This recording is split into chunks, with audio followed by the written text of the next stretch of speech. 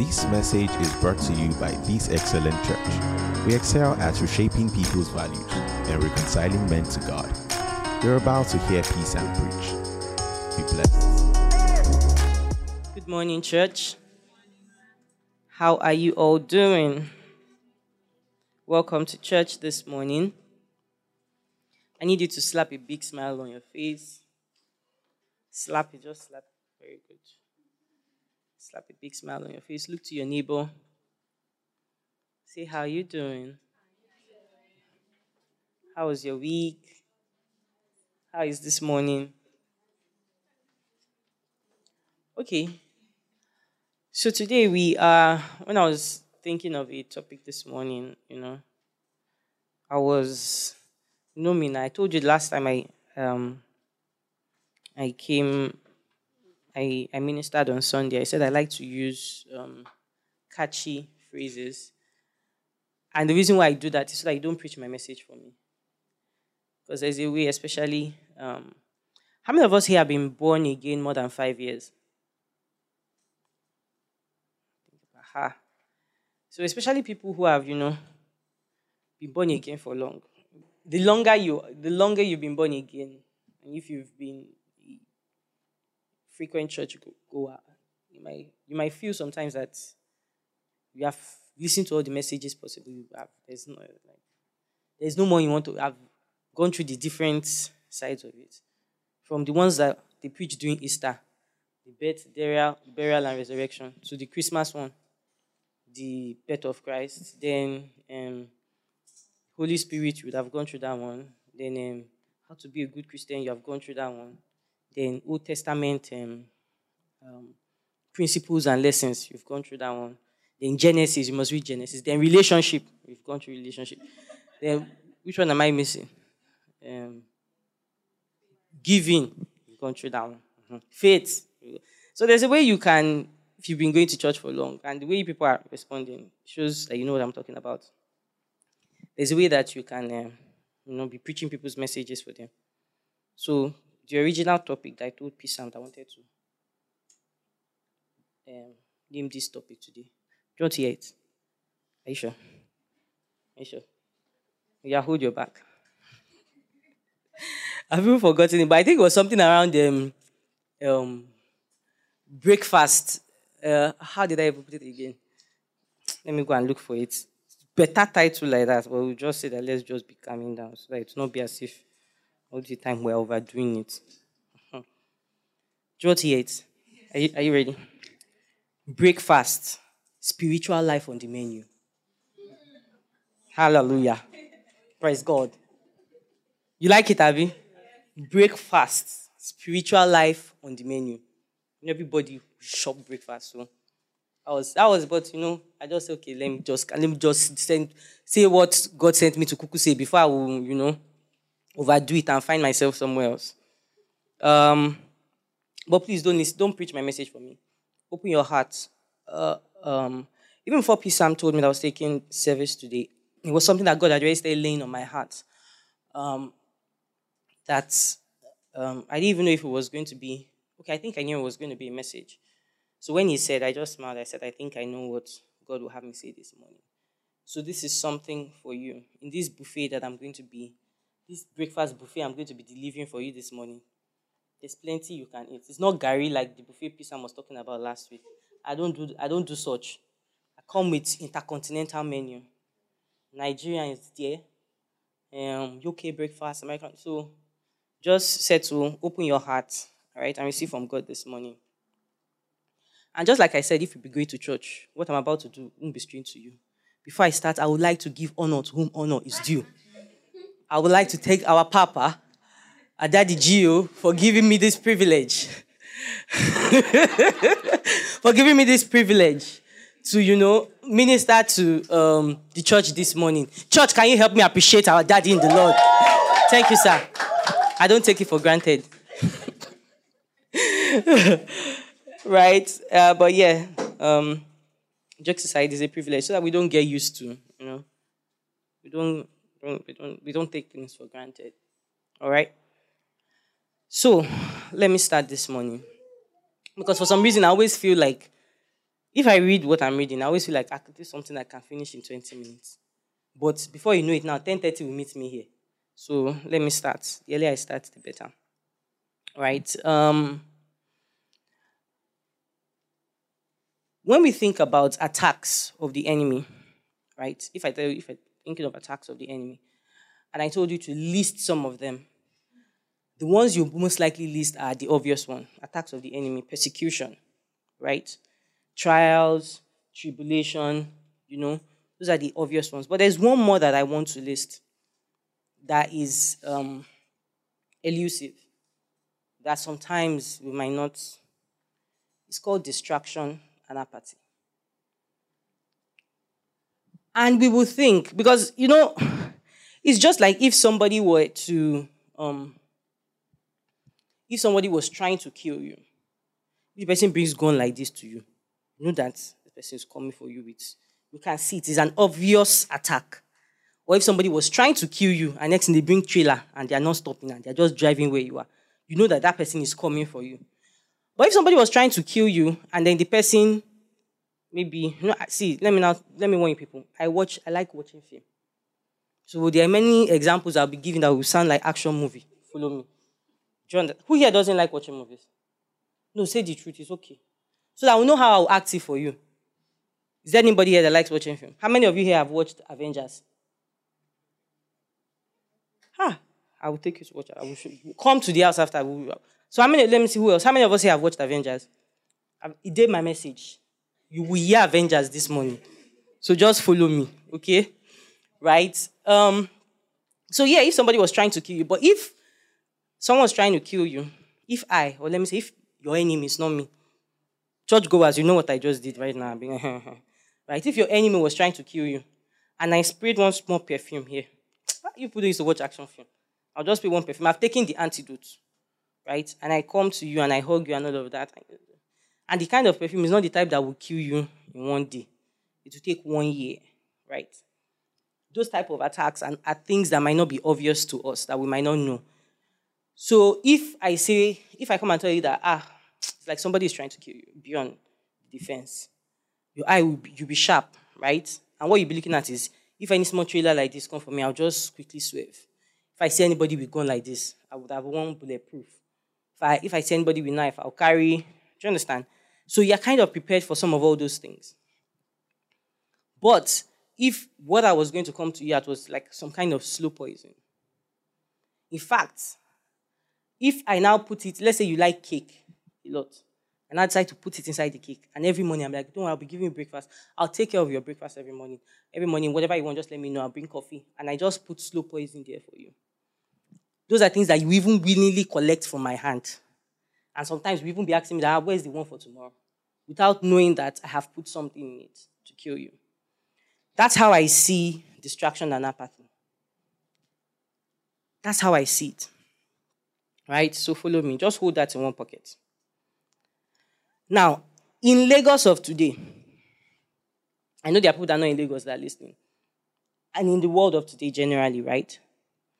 I think that being a Christian is harder. And it's not because of persecution and trials and tribulation. Now, I'm not in any way reducing. Some of us here can't even think about going through some kind of stuff that some Christians are going through where they are. I'm not trying to downplay it. But I'm saying for people that are staying in places that have relative peace, that are relatively peaceful, being a Christian is harder. And it's not even because of persecution, right? Again, it's because of this issue I call distraction. Do you know that if you were even being persecuted, there's a funny phenomenon about persecution and making people martyrs and things like that. There's a way the thing gingers people. In a funny way. In a funny way, if you know that there's an attacker that is coming at you and we are a community together, there's a way it can make us band together stronger because we know who our obvious attacker is. And there's a way the thing can fuel some kind of passion in us. Right? So being a Christian is harder because of distraction. There are some people who will never turn their heart to God. because they are in the rat race. And by rat race, you know what I'm talking about. Like, really think about it. I'm a small girl. I go to primary school. I go to secondary school. I go to university. When I come back from university, I start working. If I want, I fall in love. Then I get married. Then I have my own kids. Then I continue working. Then maybe I'll look for one. I might start a business venture or a social venture. And before you know it, and then you're 70, and then you die. And the funny thing is that the world is not in any way lacking in its arsenal of distractions. Before you know, and there's always one small dose of next thing that you're working towards. When you were in secondary school, you were just trying to pass your WAEC, pass JAMB and enter school. That was all that was on your heart. Before you knew it, when you were in school, you were just trying to finish. If only I can't wait to start finishing and earning money. If only you knew. You now finish school. Especially in Nigeria, the labor market will be like, hello, how you doing? And then you're now trying to focus on that one, looking for job, looking for this, looking for that. You get your first job. Next thing, oh my God, I need to save money. I need to make money. I want to buy my first car. There's always something. And that thing is it's overwhelming. There are people who will never have the time to turn to God because they are not lacking in distraction. Like when they are done going to work, when they've come back from the office and they are tired, as they finish that one, they are facing wahala at home. When they are done facing wahala at home, they are facing relationship breakfast. When they are done facing relationship breakfast, there's never, and that thing has a tendency to consume your time. And there are people who, they will just never see the reason from turning to God. Now, let me even flip it. There are some that, in fact, as they are doing all these things, they are getting some form of reward. So they are making money. They are good. Like they've hustled enough, so they've made enough money. Now they are able to afford to, go to Santorini. It's like, so, and they are not lacking in the enjoyment. For every new enjoyment, when they finish that one, there's another one. So there's some kind of balance of challenges and enjoyment enough to kind of balance the dopamine they feel on a day-to-day. So they are just cruising. And they will never need a reason to turn to God. Just keep that in your pocket somewhere. Now, if you remember the last time I preached where we spoke about the power of God unto salvation, and I was trying to explain about the power of God, there was something I said that reality will eat your... So let me rephrase it today. Reality will eat your supernatural experiences for breakfast. What that means is, again, for those of us who have been Christian for a long time, has there ever been a time where maybe you either went for a meeting or in some kind of intense, let's say you did some kind of prayer and fast, and you had some kind of encounter with God? Who has had that kind of, or you went for one meeting that the power of God, or you've had an experience where you were at a very low moment and then somebody said something to you that was 101% accurate. How many of us had that kind of... How many of us sometimes think of our spiritual life and remember a time when you were like, I was fervent for God? How many of us remember that kind of thing? You have that kind of... See, reality will eat your supernatural experiences for breakfast. Follow me. What that means is sometimes when some of us think of our walk with God, there's some part of us that is just like, if only I can get back to that time when then I really love God. I was such a powerful Christian. You come to me like this and small, touch the hem of my garment. And sometimes when you're thinking of how you want your walk with God to be, you remember those particular instances that, if I could just go through that. Some people have had visions where they actually saw Jesus. Some people have had visions where God showed them some things in the future. So, and it was like, let's say, a particular time in their life or some kind of encounter. And what I mean by reality will eat your singular experience for breakfast is this. If you remember, after such an encounter that you've had or something like that, How many of you remember that then you felt that the love I have for this Jesus, nothing can ever separate me? God, I will hey! How many of us have had that kind of, that you wrote it, thank you. You people should go and open your old journals and surprise yourself. After you went for such and such a meeting, oh God, you cried. Hey, maybe you were even one of those dramatic people that were screaming from the back. Jesus! You just separate the chair. And after you got up, you wrote it down. At all my life. Oh, Jesus. And you wrote all those things, that these are things that I will never, I will never go back on God. I will never. How many of us remember that? Or let's say you went for an encounter where, let's say you were the one now. You went for those of us who have done NYC and did not redeploy like I did. You did rural. How many of you did rural rugged? I hear a lot of things about rural rugged, where I've heard so many stories where they will go into the village and they say it hasn't rained in 1 year. They will now come together, they will pray, and then rain will fall. Did you have any experience like that in your rural? And then when you finish things like that, you'll be like, this Jesus, I go follow you. And aside that, your spiritual life or how you felt in tune with God at that particular point in time felt so, if I could put some kind of measure to it, it felt like here. But now you look at yourself and something is telling you, you feel that you know that's how you felt then. Because I don't need you discounting how you felt then. Just follow me. If you compare how you felt then and how you feel now, use your hand and show me. Show me. How is it like this? Or then you felt like this and now you feel like this? Or is still the same? Or is it lower? Some people don't used to. It goes up and down like this. Okay, that one self day. Some people's zone is like this. Or some is like this. How many of you say, yeah, I want to touch some people? All you crypto people. You see how the graph has been. Some people, that's how, take heart. The Lord will, Pastor preached when bad things happened. Before crypto crashed, Abi, go and listen to that message. You'll be encouraged. That's all I can tell you. Let the Holy Spirit encourage you. But if you measure both experiences, I'm saying how you feel now, or let me say in the last week, or in the last month, how you feel versus how you felt at that particular time in your spiritual, that you had some kind of spiritual encounter, you can see that. And that's because reality.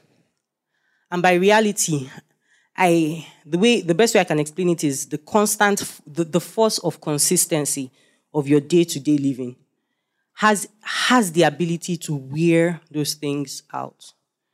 Some of you cannot even remember how intense it felt now. You might have written it down. Maybe if you go back and read your journal, it will kick some things. But the constant day-to-day grind has the ability to just wear it out. Geologists will tell you that if you pour water on a rock, of course, if the water and the rock, quote and unquote, we're supposed to fight, and you poured water on the rock will win. The water can't do anything to the rock. But there are places where they will show you that years and years of the water constantly hitting the rock at the same position has a way of wearing it out. So that's what I mean by reality. The consistency of your day-to-day, it will chop it for breakfast. That's why you see some people that it's not that they were just fervent for God. They were the workers of miracles themselves. And you look at them today and then they're somewhere else. Reality will always do that to you. Okay? I'm still opening you. Just hold that in your pocket.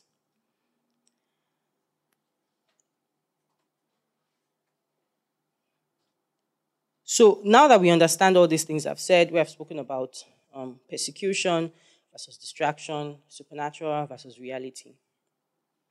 This is why more than ever, any Christian in this world today, like I said, using the example of places like Lagos and in our world where you are in some kind of day-to-day grind. And see, don't be an escapist. What an escapist is, there were some Christians, I don't know, please I will know the exact date and time. But in fact, you still have some of them like that. There are some Christians that believed then that after they've given their life to Jesus Christ, this world is not my home. I shall not. They just pack their life, sell their this thing, and they've gone to go and camp somewhere. And they say that they are waiting for Jesus. That's not the answer to this. Because what those people do is that they don't even want to smell this world. They don't want to smell any, they hold no worldly possessions, no nothing. All they know is that they are waiting for Jesus. They are waiting to go to heaven or for Jesus to come and carry them. Right? That's another extreme. And I'm not saying that that's the solution. But when we understand how powerful the consistency of the day-to-day grind is on our spiritual lives, when we understand the potency that can be the attack of the enemy called distraction and apathy. And I'm calling it an attack of the enemy because I believe that it is actually an attack, right? In addition to all the things that I said, trials and tribulations and things like that, and I'll tell you why. When we take all these things into consideration, that's why those were the things that I believe inspired this message this morning. So I'm just starting. So I'm just starting this message. Are we ready? Okay, so we're going to be reading some scriptures, right? I always say that sometimes, maybe one Bible study that we take, we'll just sit down. I've said this thing so many times, and I know I'm going to do it. We'll just sit down and read scriptures. The reason why is because, especially the epistles, when you really think about it, the epistles were sermons that they just transcribed that we are now reading. Right? So sometimes it's just good to just sit down and read it. That's the title of my message is this, and I'll just read from beginning of Jude to the end of Jude. Okay, the title of that message is Contending for the Gospel, and then I'll read it. And when we finish, that's the end of the message. Go home. So we're going to be reading a lot of scriptures today, right? But let's start like this. So when I say spiritual things, spiritual exercises, valuing spiritual exercise, by spiritual exercises, what do I mean? And P. Madge, being a man of the Spirit, defined it powerfully for me on Wednesday. How many of us were here on Wednesday service? After this message, by the grace of God, you will not miss Wednesday service again. Say amen. Amen. So a good way that I can capture what I mean by spiritual exercise is anything that will awaken you as a believer. Those of us on Wednesday will understand what I mean by awaken you. Anything that will awaken you as a believer. Right? That's what I mean by spiritual exercises. Another way that Peter Mark defined this was having your senses exercised to the voice of God. Any exercise that has your senses exercised to the voice of God. Those are the things I mean by spiritual exercise. Any exercise that will awaken you to believe, anything that will inevitably strengthen your faith, right? So I mean things like studying God's word, pressing and fellowship in prayer, acknowledging God in worship, deliberately thinking on the things of God. That's another very powerful one. Because we don't only live in our reality here, we don't only live in our physical world, online world, we also live in our minds. Do you people know that? You actually also live in your minds. You might not know, but you spend a lot of time thinking about things. That's what I mean by living in your minds as well. So as much as you are interacting with me, you're interacting with people, you're also interacting with somebody, with yourself. I don't even want to start going metaphysical. But you also live in your mind. So deliberately also thinking on the things of God in your mind. That's what I mean by spiritual exercise. Conducting yourself the way God says to, and all of that, okay? Those are the things I mean by spiritual exercises, right? And again, taking from where P. Madge spoke about on Wednesday, when he was explaining what happened to us in salvation and receiving the Spirit, and was explaining how most times what we just need to do is awaken ourselves to what we have in Christ. Please go and get that message. I don't want to be tempted to start preaching it and all of that. I want to also tie it to something else that we've heard before in this house, which is really about our identity as a believer. Okay? Most times when we think of your identity as a believer, if I ask you, what's your identity or who are you as a believer? The first thing you think about is, I'm saved by faith. Or you say, I'm seated with Christ. I'm Christian. I have the life of God in me. Those are the things that we think about when we begin to talk about identity. But there's another there's another angle to identity. Your identity is not just who you are, but it's what you do as a result of who you are. In fact, I can almost say that if what you do does not match who you are saying you are, I would rather take what you do as a pointer to who you are. So let me put it this way. If you say you are, what example do I use now? Because in this offended world of today, if you say you are a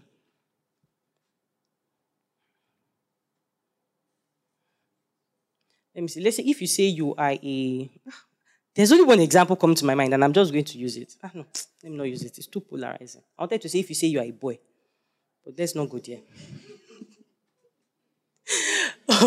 But let's say if you see an animal that says that, and they tell you it's a cat, and the animal does, and then the animal, you've seen how dogs are when they are trying to, that they will be drilling from their teeth and they're doing like that.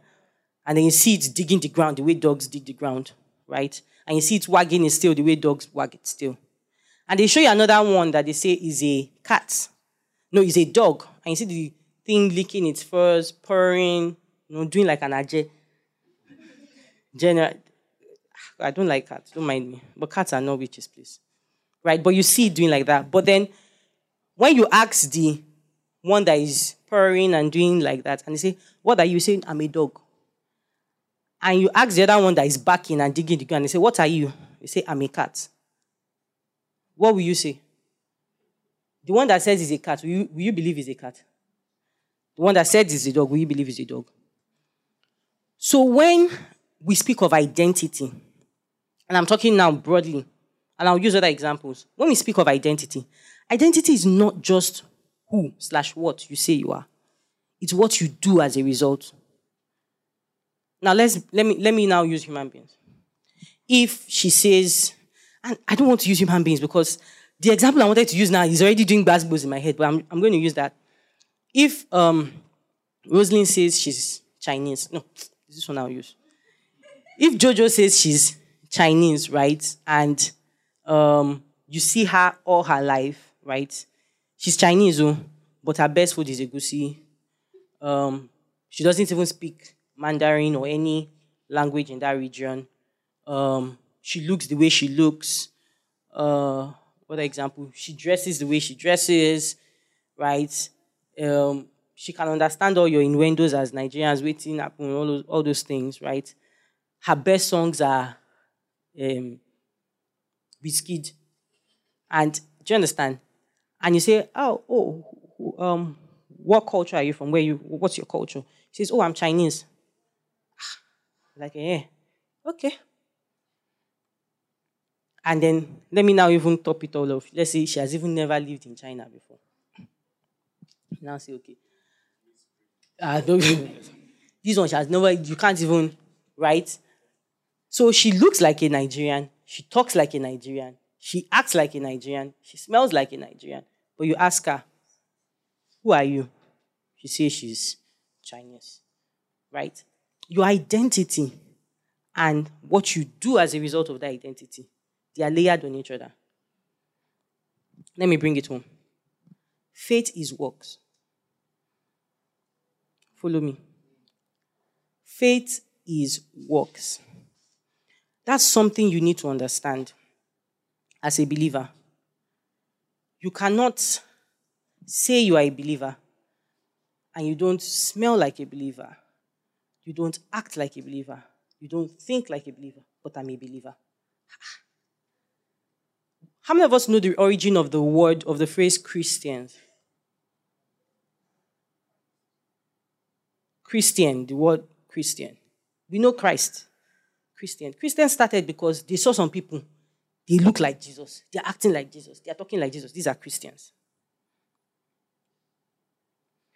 Faith is what works. If you believe what you say you believe, you will act a certain way. Let me now bring it to you. And I'm coming to this example that I've been avoiding. If you believe you are a girl, will you act like a cat?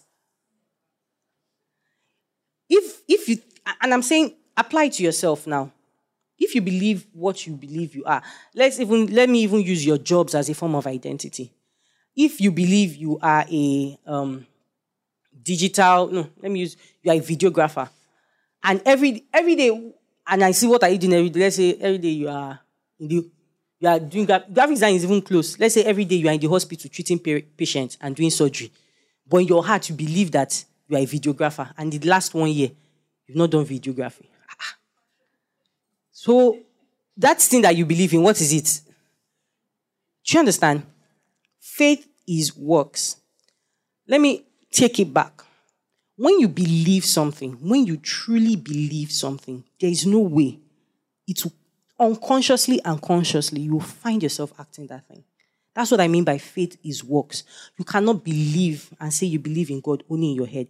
Let's go to Hebrews. Hebrews 11.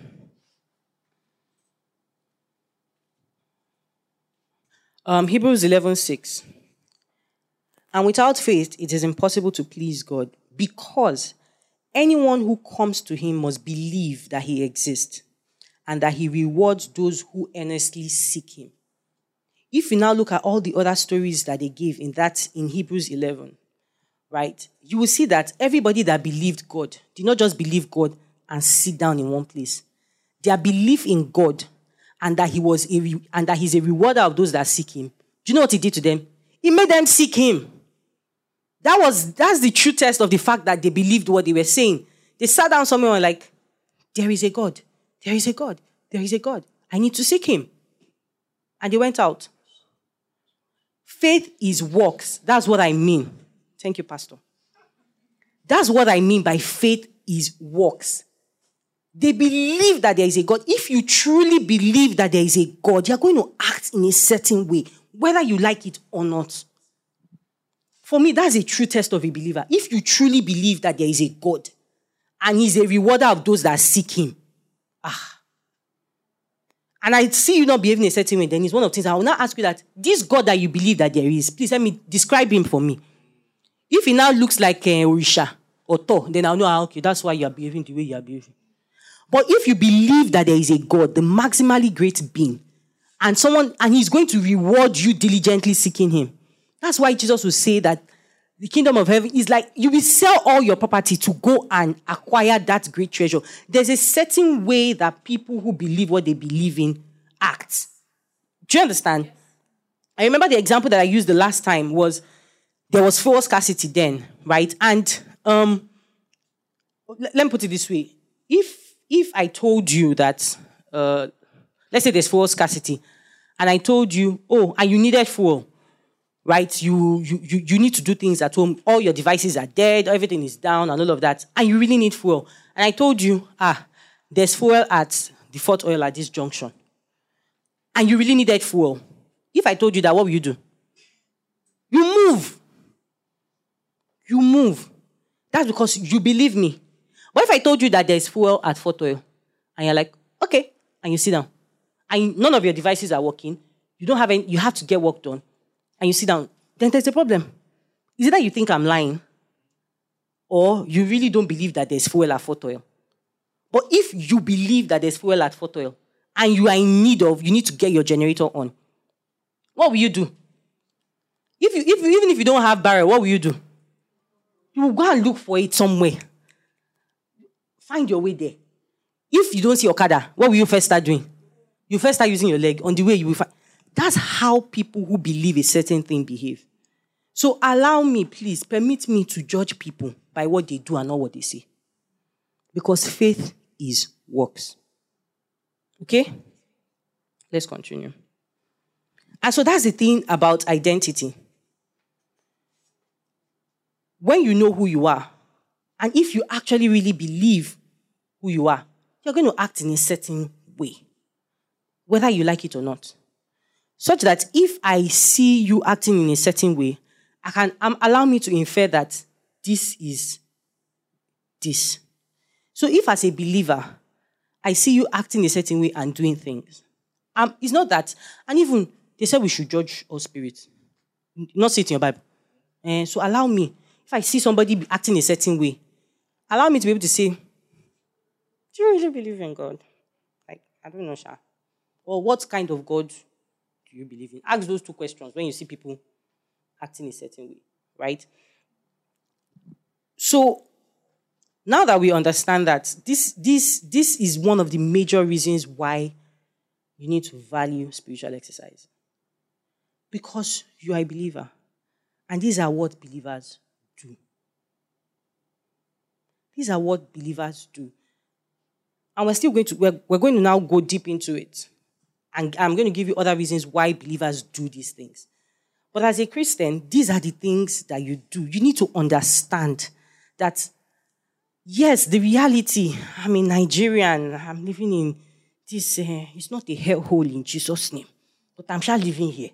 Yeah, I'm a Nigerian, I'm a girl, I'm a mom, I'm this. But if I understand also that I'm a Christian, and I understand that this world, either it ends before I end, or I end before it ends. Either way, there's an end. I have an understanding there. And I understand that there's a maker that I am going to. And I understand that there's someone who died for me. And I really am convicted of it. There's something he's going to do to me. And we're going to read a psalm, and you'll see why I love that guy called David. Because he also acted like he believed in something. Okay? So, aside these very chief reasons, there are other reasons that I want us to look at as to why you should act in a certain way as a believer. Okay? Number one, knowing what we are and knowing where we are coming from. What I mean by where we are coming from, how we got here, right? We're in the flesh, then we heard the message of Christ, then we believed unto our salvation. Why do we still need to keep doing these spiritual exercises? But I believed now. I already believe in Jesus, and I actually believe. No, it's not. It's beyond I actually believe. See, one of the first reasons I'm giving on as to why we actually need to keep doing this spiritual exercise. And remember the things I defined as spiritual exercises. Give me an example of some things I defined. Remember. Fellowshipping, anything that just awakens you. Okay? Right? This is actually the way to stop exhibiting the flesh. See, and I'm saying this particularly to people who have things that they are struggling with in the flesh. Let me not sound like someone when I mean things that you're struggling with in the flesh, you're struggling with sin. And again, using the same principles of how attack of the enemy is not just the obvious one, it's also the subtle one. Acts of the flesh, it's not just the obvious one, it's also the subtle one. Let me give you some example. Envy. I can never see it on your face when you are doing it. Do you understand? Bitterness. Hatred. There are some small things that you will never see. You will be nice outside, but there are ways that you are acting carnal in your heart. One of the ways to actually stop these things is this spiritual exercise. I want to say a scripture, and I want you guys to finish it for me. Walk in the Spirit. That's the only way. You cannot have, and I heard this was one of the first things I heard, I remember, I think as a teenager, that really helped me. If you're struggling with something, you're trying to get yourself to stop doing that thing. You cannot continue waking up and say, I'll stop. I'll flog yourself, I'll stop. In this world, by this word I mean, as believers on this side for us, the way you deal with things like that is to actually walk in the Spirit. That's the provision that God has made for you. Okay? So when you walk in the Spirit, you don't fulfill the lust of the flesh. Can someone open Galatians 5:16 for me?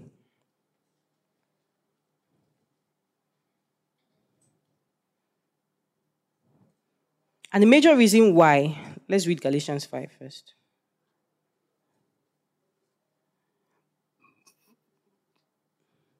Yes, please. Galatians 5:16. Okay. Continue to 19.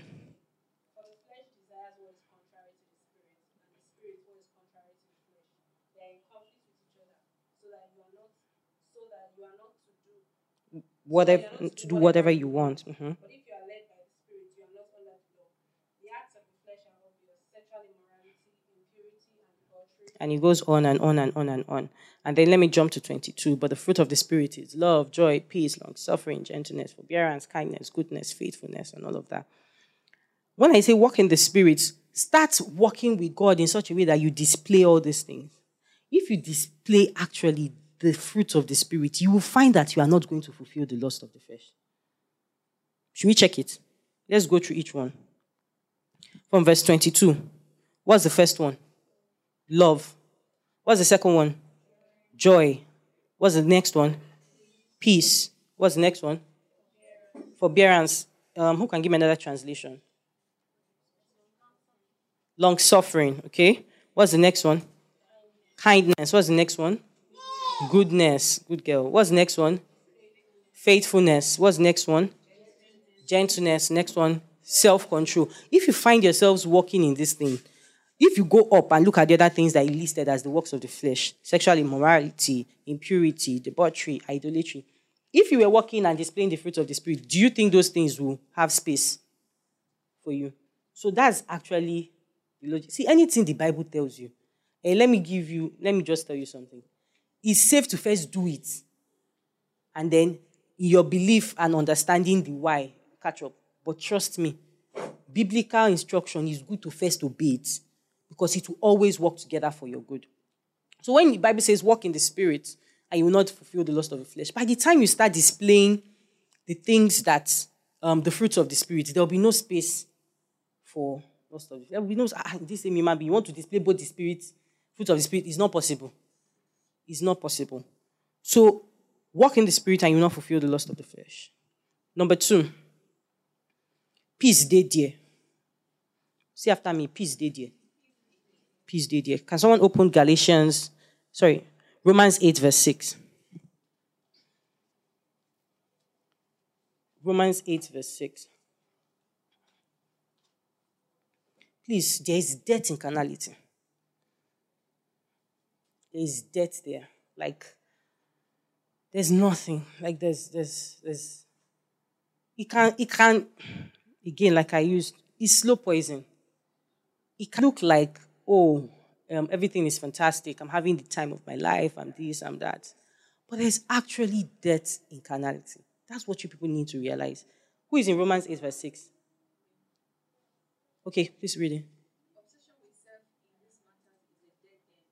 Attention to God leads us out into the open, into a spacious free life. That's message version. No wonder.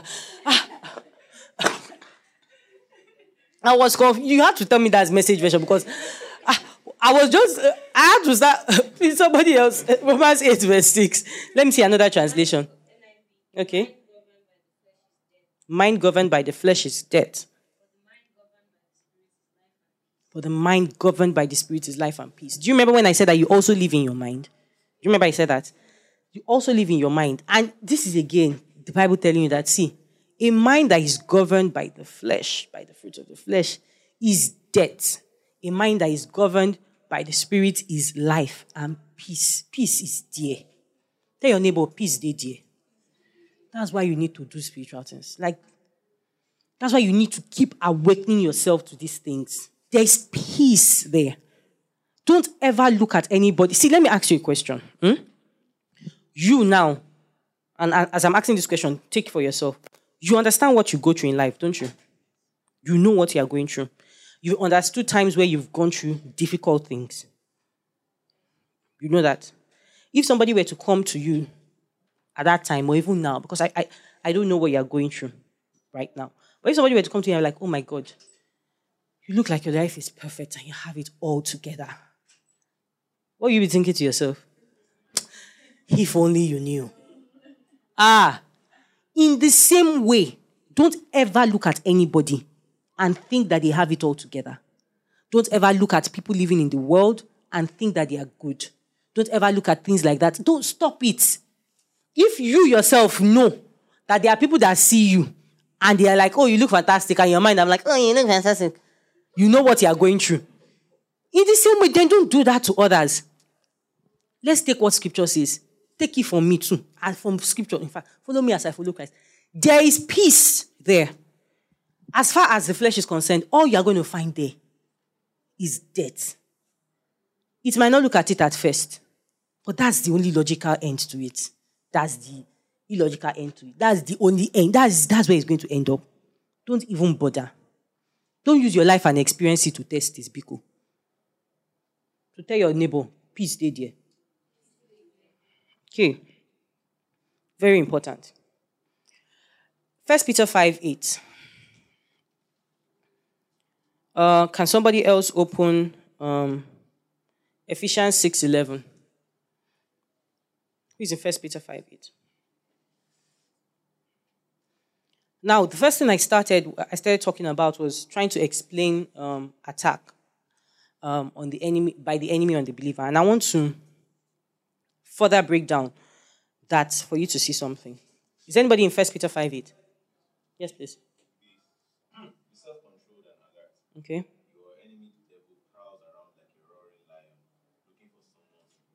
Okay. Ephesians 6:11. Yeah.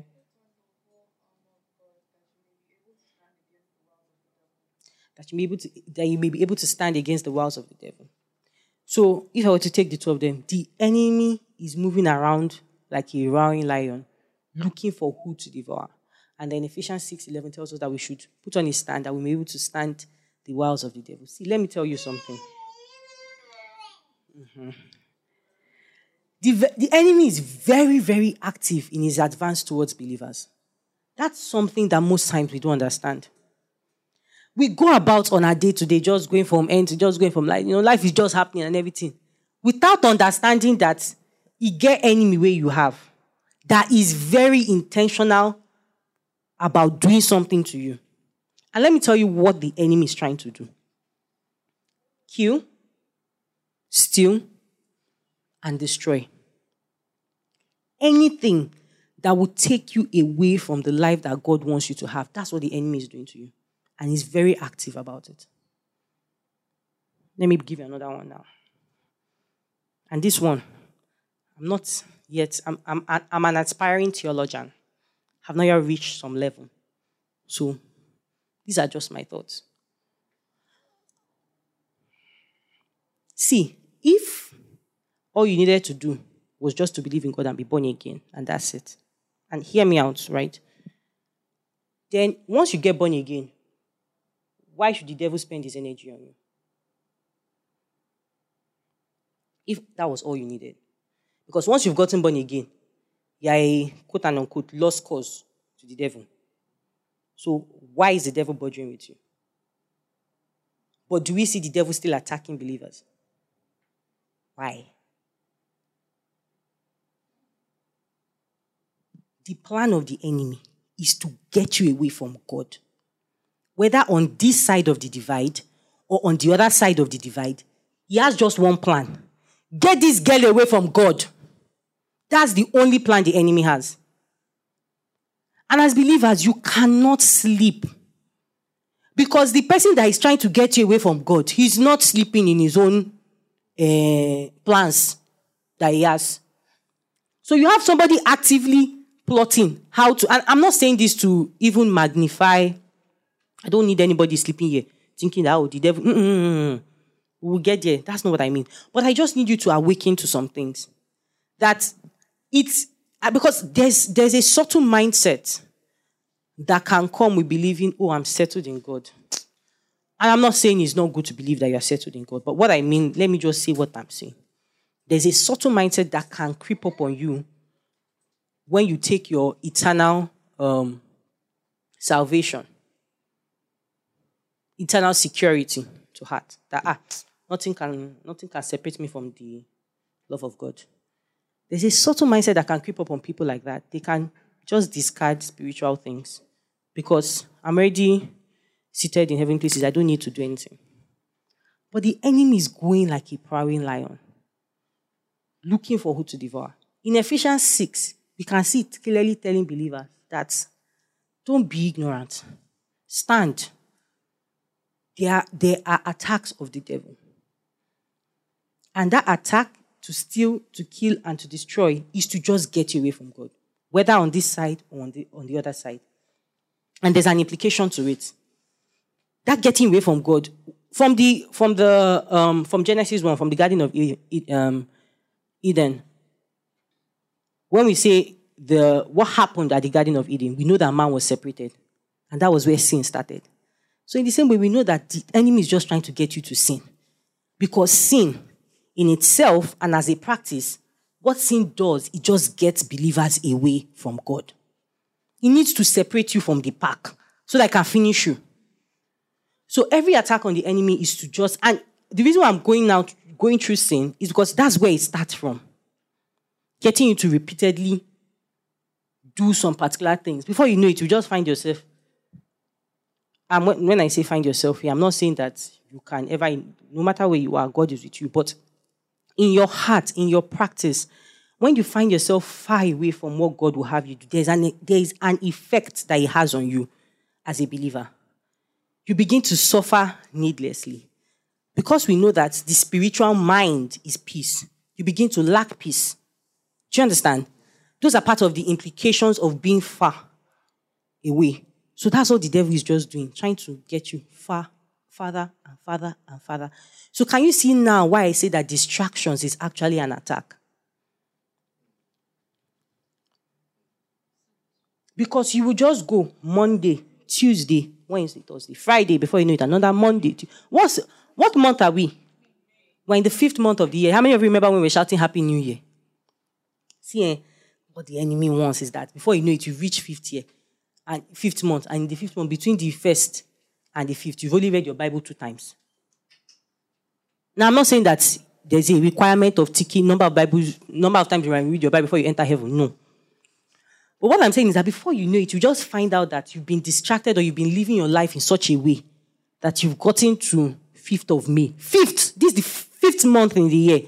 And you just find out that in the last 5 months, when you just think of the things that believers do as a result of their identity, the spiritual exercises that they do, just find out that I've only read my Bible twice. What have you been doing? Let me tell you what you've been doing. You've been working. When you finish work, you're on social media. And because you are not unconscious, you do not have, what's it called? You do not have, you are not in a coma. And to prove to you that you are not in a coma, if I ask you what are the happening news that has happened in the last 5 months, you can tell me that in January they dragged PSAM. In February they did this. In March, you can tell me all the happening news. So you are alive and awake. But you are alive and awake to something else. You just find out that in 5 months, I've not read my Bible. Even this online church thing. Some people, they'll just find that in 5 months, I say I'm going to be attending online church. But I've actually only really followed 2 services. Hey. Distraction. Sure, you can see. And that's the worst part of it is that it creeps up on you. It's not obvious, like I said. Because if they told you that there are some people coming from the junction that are coming to burn down the church as this thing, just like in Acts, we'll come together, we'll pray. They've arrested P.S.A.M. because he's always tweeting about Jesus. We'll now come together as a church. You know, it's easy for you to come and band together against those kind of obvious. But this one I'm talking about, you won't even know that you are floating somewhere. Except when you come to the service that Pastor Aije is preaching. And she reminds you that in the last 5 months. Okay.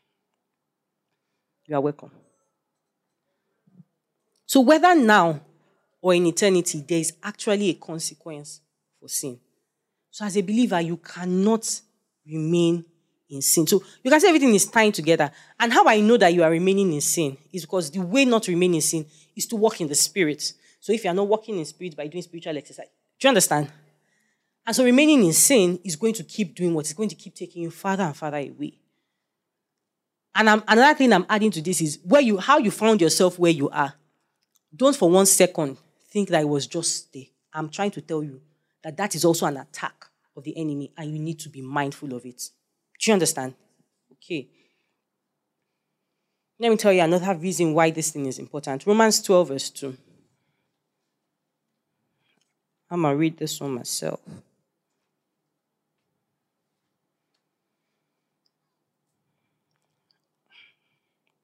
How many of us remember the service where Pastor preached about presenting your body as a living sacrifice and not conforming to this world? I can't remember the name of the message, but if I remember before this service ends out, I'll tell you. It was a good one. Romans 12 verse 2. Do not conform to the pattern of this world, but be transformed by the renewing of your mind. Remember, spiritual exercise. Be awakened. Keep tying in that. That's what I'm trying to tie. Keep remembering that spiritual exercise is anything that awakens you to who you are, is what I mean. Do not be conformed to the pattern of this world, but be transformed by the renewing of your mind. Then you'll be able to test and approve what God's will is. His good, pleasing, and perfect will. Brethren, and my scholastic colleagues. How many of you know scholarship is part of our values in... So you are I need to sound like a scholar. Brethren and my scholastic colleagues, I put it to you this morning. I put it to you. That the only way to verify and to prove the perfect will of God is to actually transform your life and live it. That's the truth of the matter. That's the way to prove it. I read it in the scripture. How will you know that God's will for you is good and is perfect if you've not transformed your mind and you are not living it? Don't take what the devil is telling you God's will for you is true liars. Check it for yourself. Because if you listen to what the world is saying about the will of God for you, you will just find yourself inside dustbin.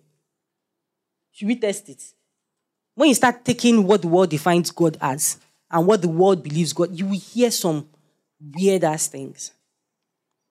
Like the one I heard about Mary. Don't let me even say it. I don't even want to use my platform to even for 1 second.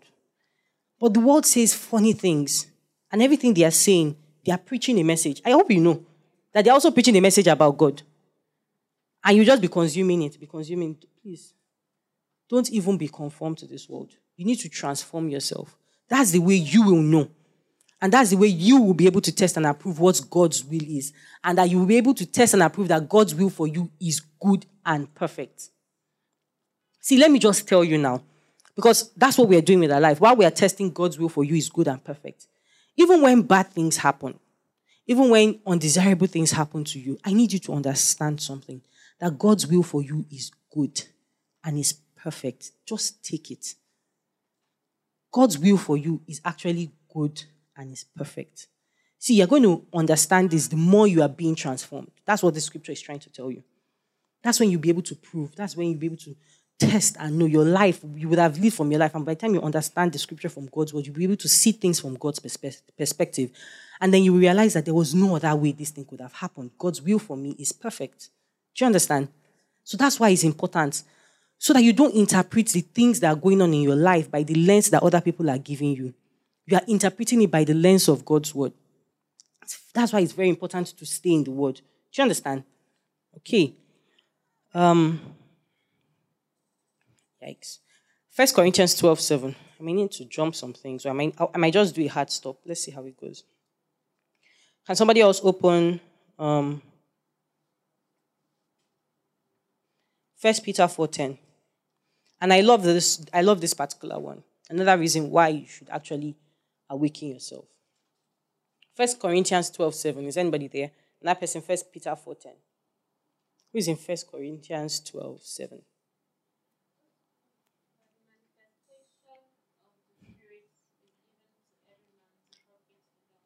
But the manifestation of the Spirit is given to every man to profit withal. 1 Peter 4:10.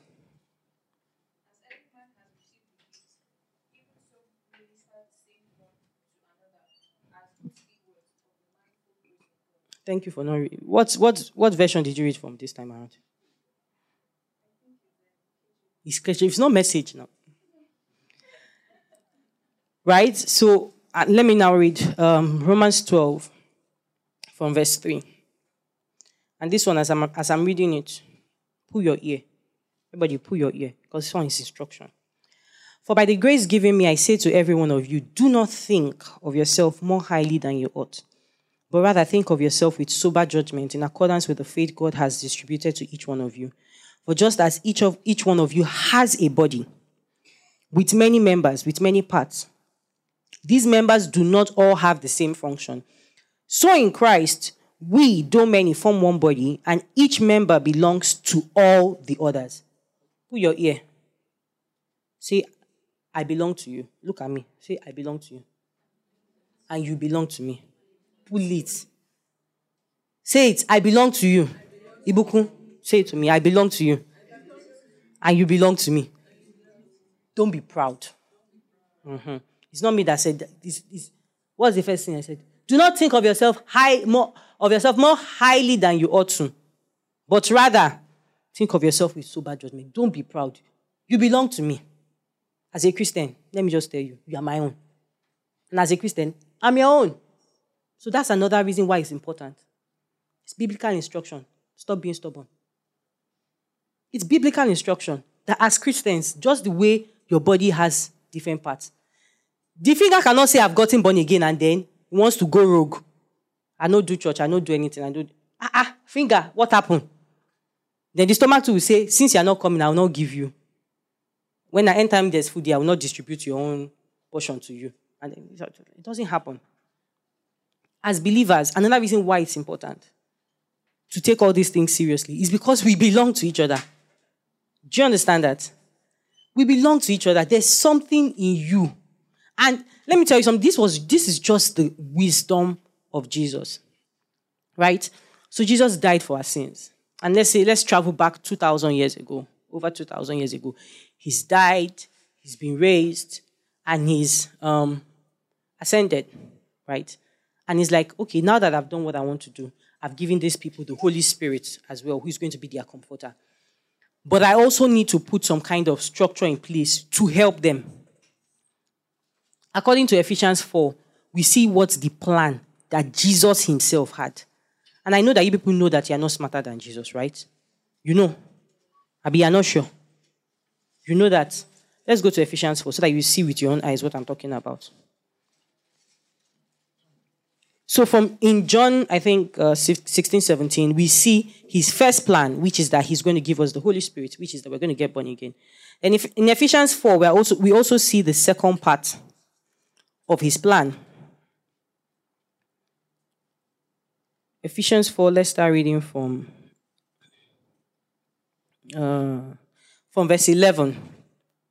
So Christ himself gave the apostles, the prophets, the evangelists, the pastors, and teachers to equip his people for the works of service so that the body of Christ may be built up. That was Jesus' own organizational design. Permit me to talk like a HR consultant. That was his own organizational design on how he planned to do things. He said, when after these people have gotten born again, I'm going to come up with something called the church. Yes, everybody has the Holy Spirit, but I'm particular. I am the head of the church, and I'm going to come up with something called the church. And in this church, the way I'm going to do it is these people are going to belong to one another. And they're going to do it, and within belonging to one another, I'm going to also give them gifts so that they can supply one another. The reason why I didn't read this particular scripture first is I didn't want you thinking, oh, okay, so he has the pastors that will supply to us. You see the one that I read? Which one? First Corinthians? No. You read Romans 12, sorry. Right, Romans 12. You can see that he said, is each other. You belong to one another. Right? That's why I'm reading this one last, because I know people can now start thinking that no, it's only pastors and evangelists that are supposed to supply to the body. Is what scripture said. So as a Christian, as someone who believes, and I am not in any way doubting that there are some people who have actually gone through church hurt. That's a big thing. There are people who church has, I'm not even going to bother giving excuses for what some people have gone through. But from the Bible, we see that this was actually the plan of Jesus for how you were going to be built up and how you were going to build me up.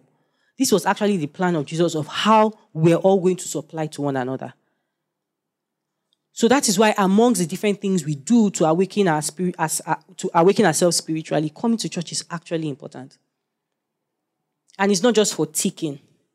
It's because, let me not even say coming to church, belonging to a church is important. Because this was the plan that Jesus had. There is no other plan again for believers after they get saved. All this, I'm a Christian in my heart, I don't need to go to church. I've checked the Bible. Have you seen, sir? I've not seen the plan for people like that. Such that even if you find yourself in a place where you're the only believer, to show you how important it is, should I tell you the next thing to do? Go and find brothers and sisters. Go and preach so that you will not be alone there.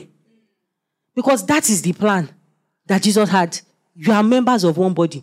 And just the same way one member does not go rogue. Well, let me not even use member. You're members, you're like parts of a body. And just the same way one part doesn't go rogue unless the head of the part is not correct. That means the part is sick. It's not normal, right? So in the same way, we all belong to each other. So look at your neighbor. Tell your neighbor, you belong to me. Look at your neighbor. Give it attitude. Tell your neighbor, you belong to me. Oh, you belong to me. And I tell your neighbor, I belong to you. Tell your neighbor too, I belong to you. And I belong to you. I don't mean it as love song, because some people in this side, they are looking at each other. I belong to you. Right? So we belong to each other. And you exercising spiritually is going to benefit me. And I exercising spiritually is going to benefit you. So that's another reason why to do these things. Okay? Let me run. Because I don't know how it's 10:33 is. I don't know. I don't even know. This one, I'm going to jump it. We'll talk about it maybe in Bible study. Let me just jump to the last one. Because I think these ones are some other heavy ones. I know it will take time. Right? And this last one is another reason, just like I had started explaining when I was trying to define identity. It's how you were wired. It's how you were wired. Let me give an example. This is a keyboard, and the engineer that built this keyboard wired it in such a way that it brings out sounds. And do you understand? That's how the keyboard was wired. Imagine now if you now come to this keyboard and you look at the keyboard. This is an example piece I might use. And you look at this keyboard, and we have turned it to chopping board. We use it to be chopping at Arudo. And that's what we are doing with the keyboard. Beautiful keyboard like this. That's what we are doing. Was that what the keyboard was wired for? The same way as believers, what we are wired to do is to live by every word that proceeds from the mouth of God. Matthew 4:4. That's what you were wired to do. There is no other. And again, I'm very particular. Don't let outsiders tell you what you are supposed to do and believe as a believer. Let the Bible tell you. And one of the things you were wired to do was you were wired to live in fellowship with God. That's how you were wired. So when you see something that was wired to behave in a certain way and is beginning to behave anti-purpose, even that thing will be frustrated. So let's say this keyboard knows. Now let me give this keyboard, let me sprinkle small consciousness on it. And this keyboard knows what it is. It knows that I'm supposed to be giving some kind of beautiful melody. And it's at a road that they are using me to cut every day. How do you think the keyboard will feel? There's a lot of frustration that we are going through as believers because we are not doing what we are wired to do. We're wired to fellowship with God. We're wired to commune with God. Whether you like this one or not, you were also wired to commune with other believers. I don't know why I'm hampering on this point, because maybe someone here, church has really hurt you and you're like, this church I'm even coming to that you perceive me like this, just even be thanking God because I'm not. Please, I'm sorry on behalf of whoever hurt you. And I'm not saying this jokingly. But the truth of the matter is you were wired as believers to commune with one another. That's how Jesus designed it. That's how Jesus designed it. So even if it's not here, make sure you find a church you can belong to. It's very important. You were wired to pray. It's your makeup. You were wired to pray. You were wired to find out who you are by studying God's word. Hallelujah. So now that we know all the things that we are supposed to do and why we're supposed to do it, I'm just going to run through very quickly how I think we can do this. This is where I want to act Avengers. Are you with me now? Ephesians 6. Ephesians 6.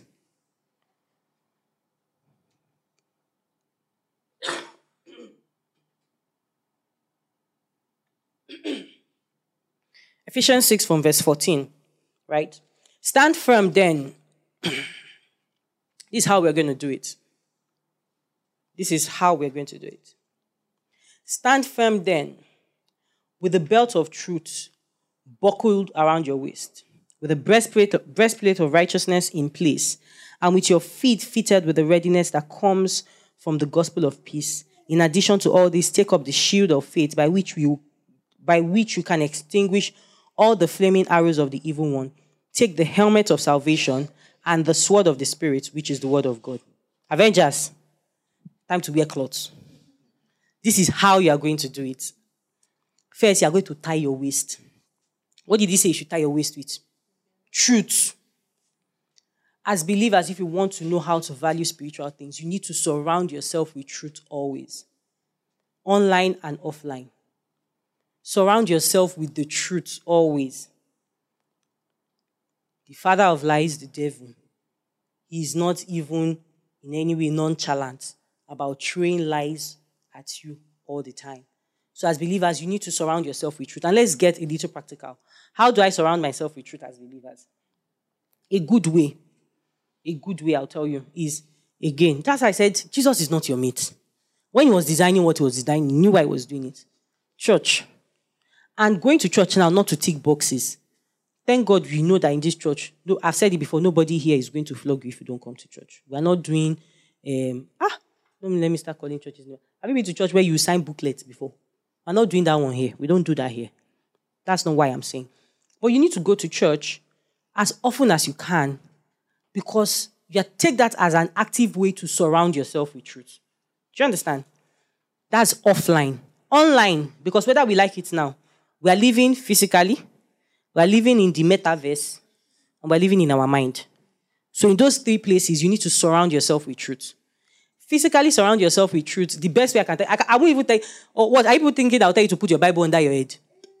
Like, put it under your head. You just be telling that's not what I mean. A good way to physically surround yourself with truth is to come to church, have a community. Have friends who are Christians.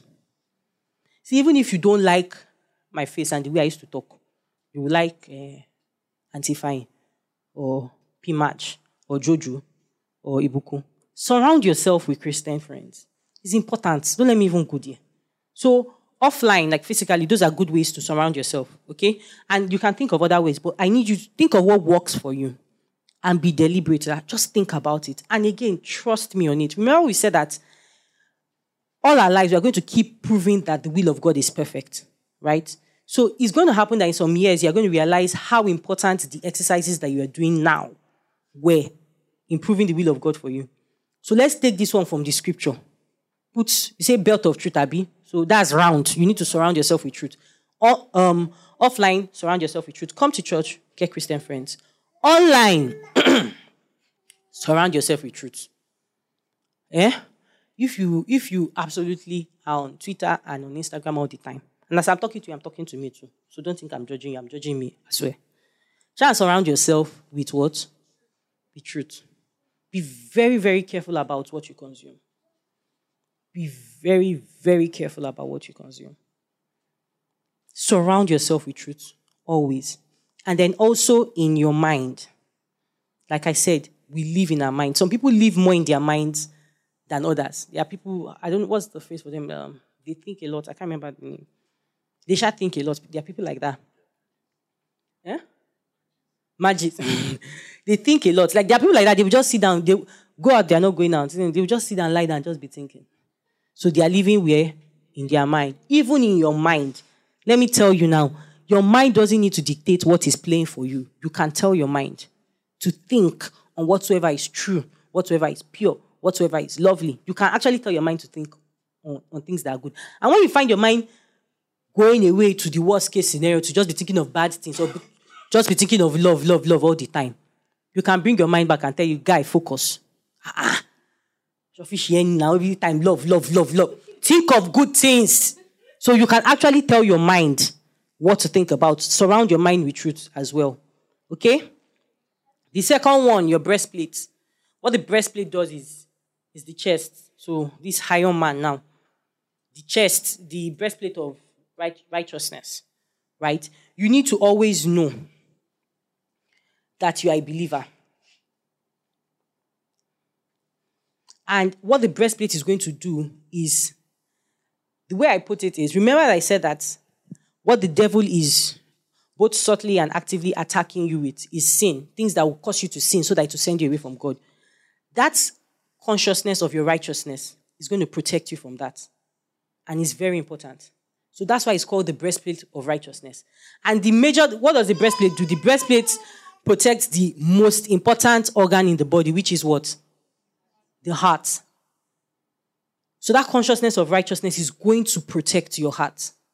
Okay? Then he now says that you should have your feet to be ready with the preparation to preach the gospel of Christ. I think the first person I saw who said this was Pastor Aaron, where he said that preaching is a sign of a healthy believer. And I think so too. Preaching, sharing the gospel of peace is actually the sign of a healthy believer. So when he says your feet showed with the preparation of the gospel of peace, what that means is there's some kind of readiness to go. Your leg, just like when you say, Daddy, can I follow you? You say, go and bring your watch. Go and wear your shoe. Your shoe must always be tied. And what that shoe that you're tying is a shoe that is always ready to preach the gospel of peace. Okay? Then he now says, your shield of faith is your Captain America shield. In fact, this one, I don't want Captain America shield. I want the one that is like gloves. You will now press something. It will now come like this. We put this to watch film. In, what was the last one they did? Endgame. Was it Endgame? Infinity War. When they came for Iron Man and he just did like this. And then the shield now came up like this. That's how your faith is. Your belief in God is what is going to guard you from the fiery darts of the wicked one. The wicked one is going to keep telling you, God is not real. What you believe is false. Christianity is wrong. What you are doing is wrong. You are going to you know what faith is? Faith is really your belief in God. You know that. So when you believe in God, you just take it like this and guide yourself like this. Bam. As it's saying it's quenching it. So as the thing is coming, the thing will just be doing. I wish I had small camera here. You will just see how the thing will just be quenching all the darts that the evil one is. Your faith. Your belief in God. That's why you must never joke with things that stir up your faith, with things that encourage your faith. Because what those things do is that they are going to protect you. The world is not going to stop aiming at you. Don't think it's going to stop. It will not stop. Maybe the best thing that will happen is that you keep building your faith to the point where it has become force field. Don't even let me start going into it. But the shield of faith quenches the fiery darts of the wicked. You believing that God is a rewarder, you believing that there's actually a God and that this God saved me is what is going to quench all those things that come at you. And those things will never stop coming. So don't joke with it. Amen? And you now carry salvation on your head.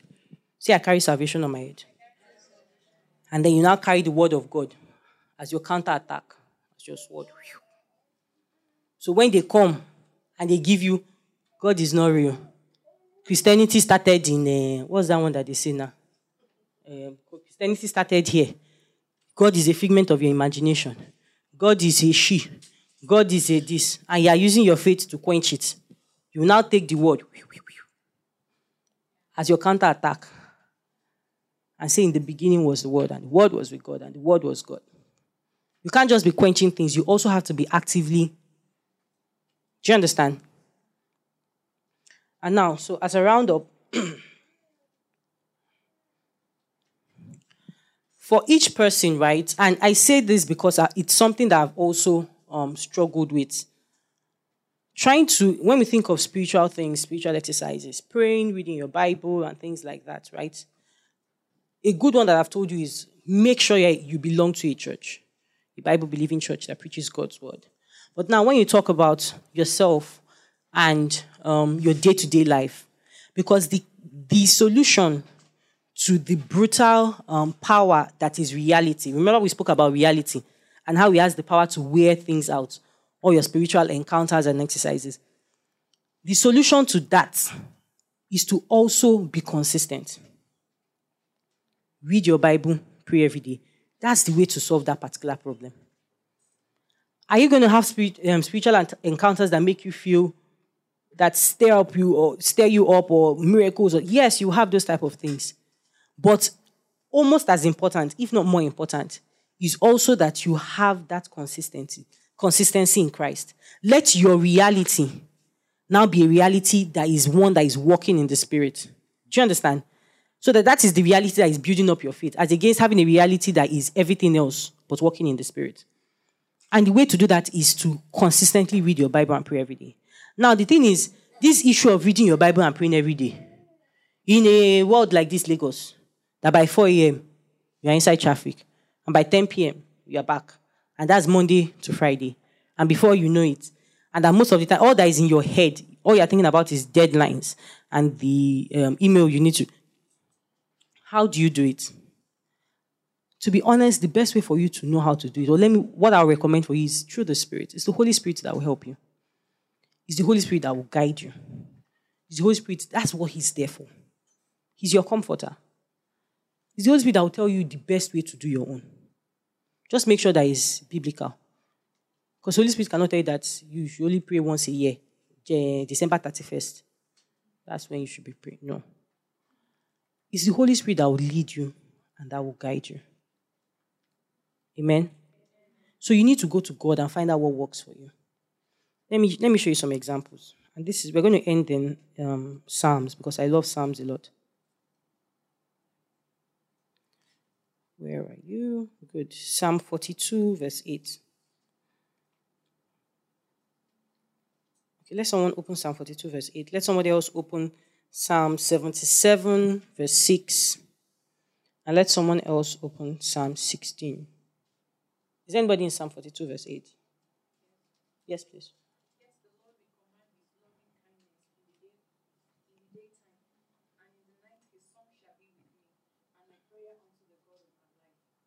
So that's one. He said in the daytime and in the nighttime. Another person, Psalm 77, verse 6.